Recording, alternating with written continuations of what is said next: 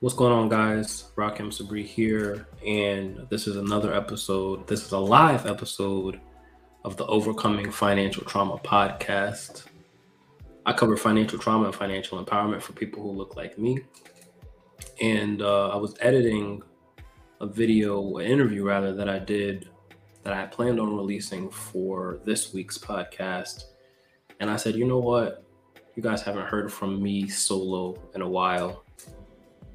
But I was reflecting on this being around the third anniversary of the publishing of my book, Financially Irresponsible, and the deliverance or the delivery of my TEDx talk on financial empowerment. And a lot's changed in 3 years. And one of the things that I was asked recently, and kind of celebrating this 3-year anniversary of both of those accomplishments, was when I look back on that experience, both writing the book and delivering a TEDx talk, do I feel differently? Do I feel the same? And what does my thought on financial trauma look like today versus yesterday? And I've been doing a lot of reflecting. I mean, I certainly had an answer in that moment, but I've been doing a lot of reflecting. And, as I think about Financially Irresponsible, the book, I haven't picked it up. I haven't picked it up and read through the content in these 3 years. But one of the things that I'm the most proud of over the course of the time that this book has been published is the massive impact that it's had within my community, and certainly the massive impact that it's had on me building my brand, my life, and the many doors that it's opened for me.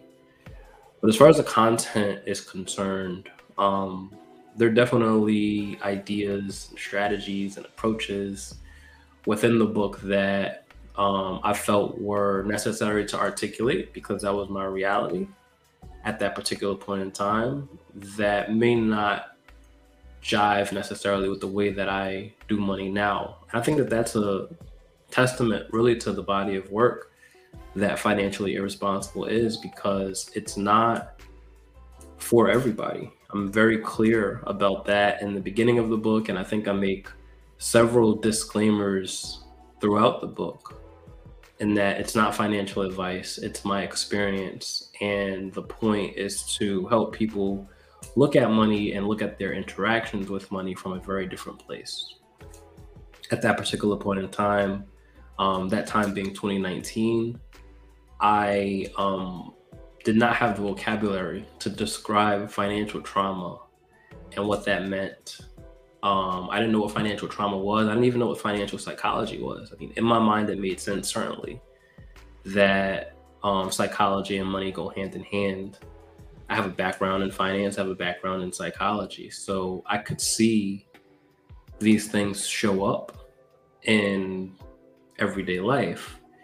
But I didn't know that there was a whole community focused on bringing to light financial psychology, financial therapy, financial trauma, until really I stumbled on it, and I thought that I created the term financial trauma, looking at what was included in the book Financially Irresponsible, and the inspiration for a lot of the content therein coming out of work that was done by a psychologist, I believe psychologist or psychiatrist, Dr. Joy DeCroix, in her book Post-Traumatic Slave Syndrome, and really mirroring not only this concept of financial literacy, but also the generational trauma that Black people in America, in the United States of America specifically, have experienced from the time of slavery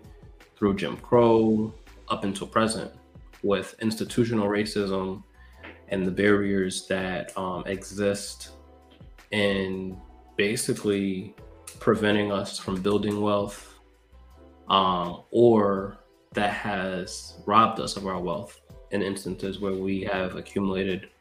And so we hear about stories like Tulsa, Oklahoma, and even where Wall Street is now, and where um, just all over the country. And some people would say, well, playing the victim card and playing the race card and pick yourself up by your bootstraps, and there's no reason for you not to be able to build. And from certain perspectives, I agree. But also, there has to be the acknowledgement of not the obstacles that prevent us from being successful financially, but the psychology that prevent us from being successful financially. And that's the part about this work that I feel like is so important. That's the part about this work that I'm super passionate about. That's the reason why I started this podcast. That's the reason why I've niched down from financial literacy into financial empowerment, into financial trauma. And I know eventually the popular culture will catch on, right? And there will be other people talking about financial trauma, and there'll be other people talking about financial psychology, and the social justice warriors and the keyboard captains are going to go in and start making the same types of integrations between the Black experience in this country and the financial industry and the institutions and everything they're in. And that's exciting for me, more than it's not, because then I get to see kind of the fruits of my labor manifest. But right now, I won't claim to be the trailblazer in the space, because that would be doing a disservice to myself and the community of people that I'm a part of, that I learn from, whose work that I like to share and refer to, the researchers and the advocates for more inclusivity in financial content, specifically around financial education. But I will pat myself on the shoulder in saying that taking the bold stances, being unapologetically Black, and being courageous in leveraging media, whether that's written media, whether that is spoken media through other people's podcasts, through my own podcast, different platforms, and any outlet that I've had access to amplify this message in talking about and bringing awareness to financial trauma as a whole, but the financial trauma and the generational trauma that Black people in this country experience, because it's often left out of the equation when we're having these conversations. So the question that was asked of me, how has my feelings changed, or my thoughts changed, or my positions changed since delivering a TEDx talk, is that the answer rather is that they've crystallized, they've matured.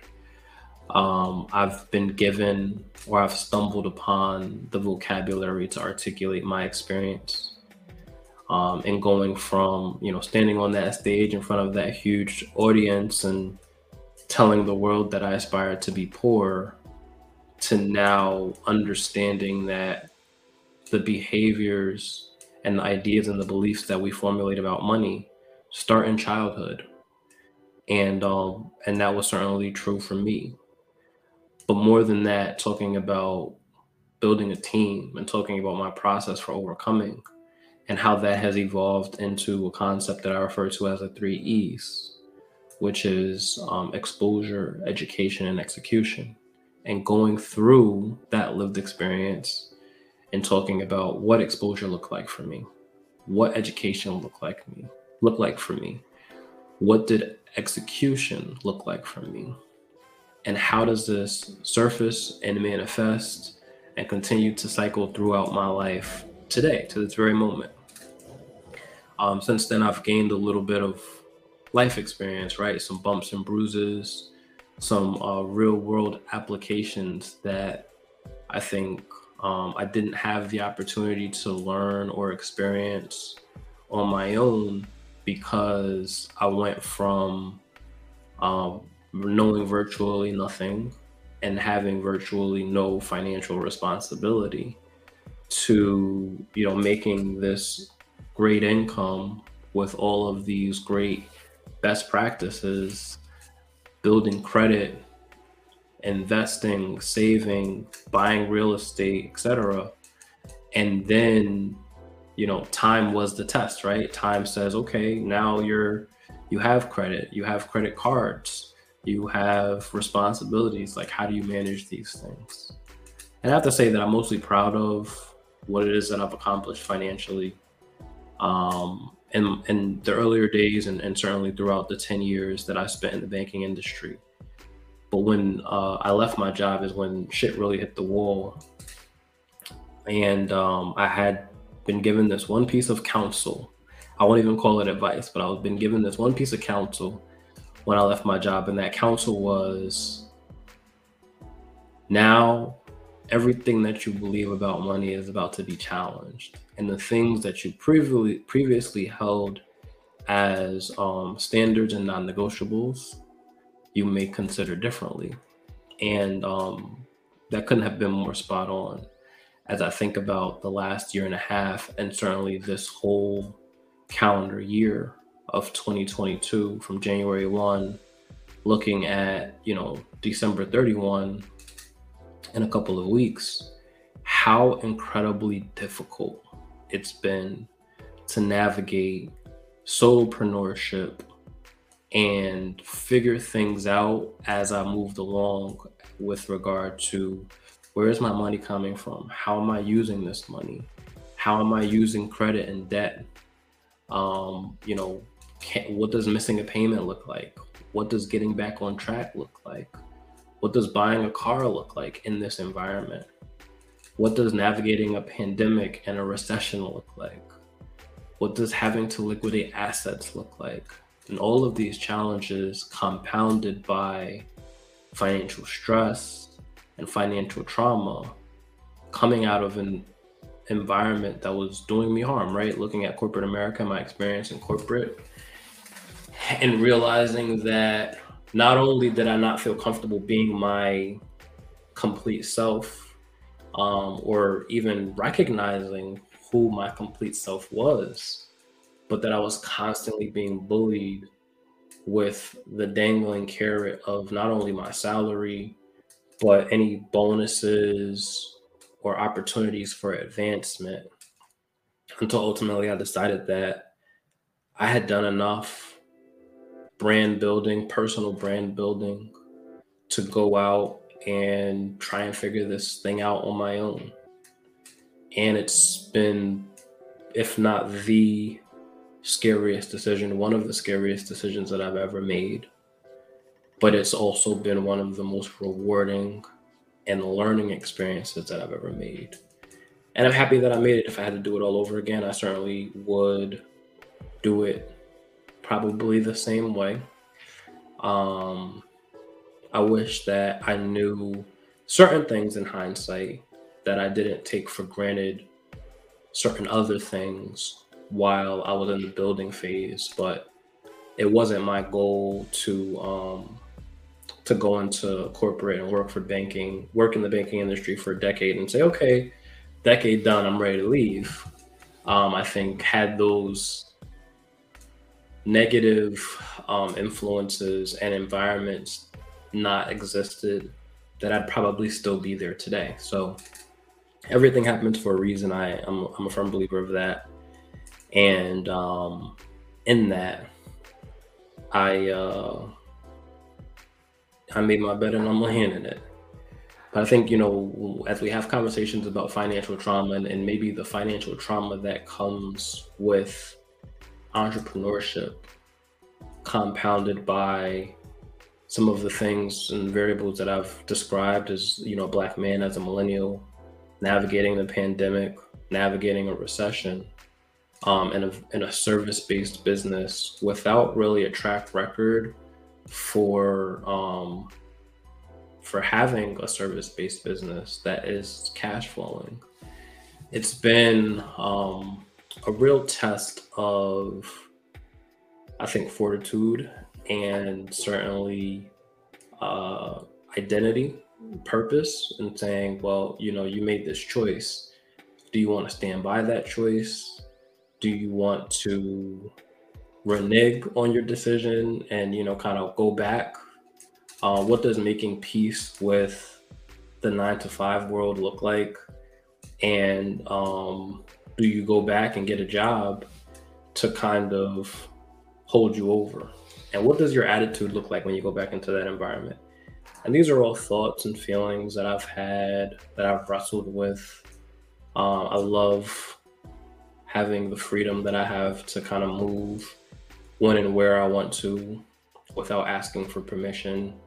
And so just even the idea of going back into the workforce and having to change the way that I talk and change my voice and code switch and, be something other than who I am, and ask for permission and deal with the possibility of somebody telling me no, or that my work is not to the quality that they're looking for it to be, or the belittling and the microaggressions. Like, I talk about financial trauma, but corporate trauma and healing from that corporate trauma is also very real, and I think intertwined in this too. I'm watching almost every day news of layoffs in the tech industry specifically, where earlier this year, or maybe towards the end of last year, we saw this massive rallying for Black tech employees being hired. Now, a lot of people are being let go. And I don't think that, the let go part is race related by any means. I think it's economy related. But, there was such a value placed on that, right? Like, I'm Black in tech, I'm making a 6-figure salary. And, one of my projects, or, one of the things that I really wanted to focus on when I started, doing this independent work, was getting in front of these tech executives, these tech companies, these tech employee ERGs, and talking about, what does that look like in changing your lifestyle from, making sub $50,000 or $60,000 a year to excess of $100,000 a year. And how do you navigate such a huge jump in income without kind of losing your mind, right? And I had a conversation with someone who went into the tech industry, and they graduated, they got into the tech industry rather, so it wasn't like they transitioned out of a previous industry. But they said, like, one of the first things they decided to do was buy themselves a Tesla, I think it was, some nice luxury car. And they were talking about how guilty they felt because of how much money they were making and how much money they weren't saving, and what they knew they should be doing, but they weren't doing. And I could just imagine if that individual felt like that money was going to keep coming in that way forever. And if, suddenly the plug was pulled and they're like, hey, sorry, you got to go find you another job. And regardless of how qualified they were, what certifications they had, et cetera, that they couldn't find one. And certainly this is not the reality. I don't know, if I haven't talked to that person since, but I just think about like how traumatic that experience could be, and is for a lot of people.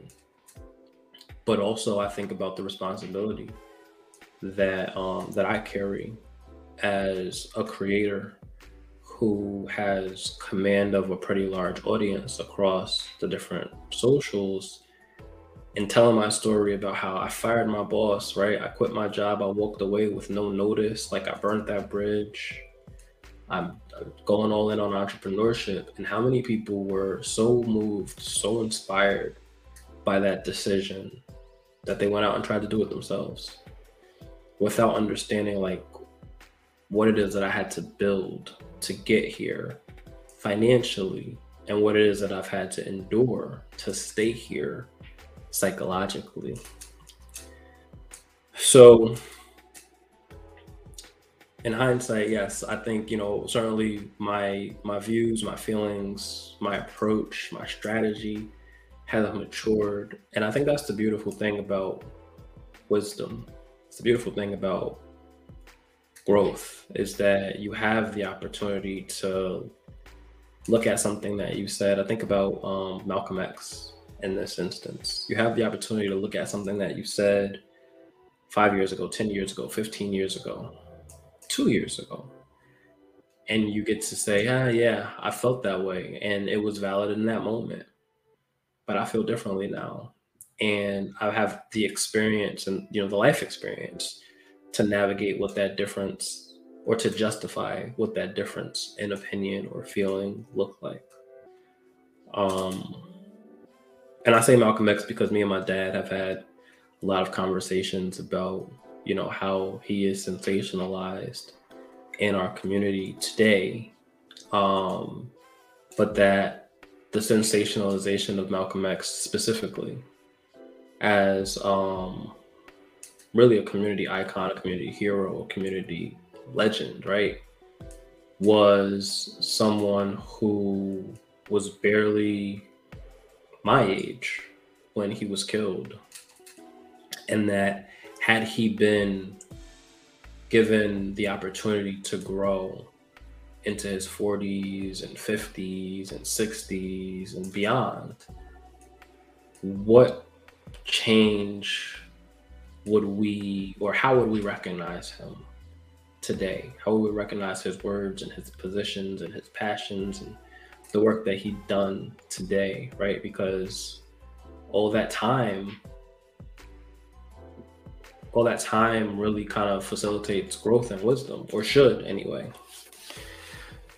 So, not to put myself in the same shoes with Malcolm X. We have very different missions, I think, and very different approaches to those missions. But,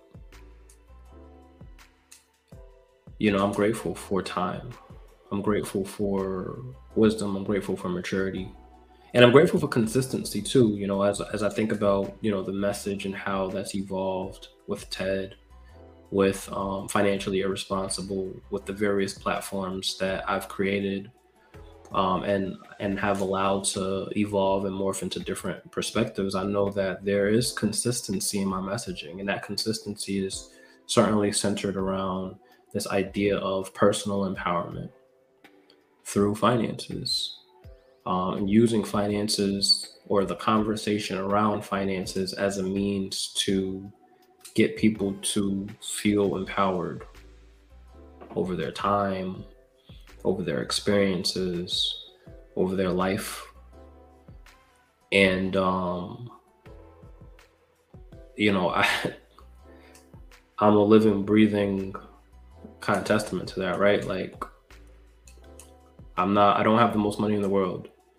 I don't jump on social media to flaunt and brag about what it is that I bought or what it is that I have. But I do get to share my experience in a very transparent, maybe sometimes overly transparent way that says, yeah, like, this is what freedom feels like. This is what freedom looks like. And having the space to think and to create and to reflect and to feel, right? To feel fear, to feel stress, to feel anxiety, and to document the process of navigating that, which I think I do a pretty good job at in my newsletter. Shout out to the newsletter. I have a newsletter that goes out every Friday morning at 9:30 on Substack at rakimsabri.substack.com. And in that newsletter, it's called Overcoming Financial Trauma. And I use personal anecdotes and experiences and conversations that I've had with other people, professionals in the space of mental health and or money, researchers, practitioners, and then the average Joe.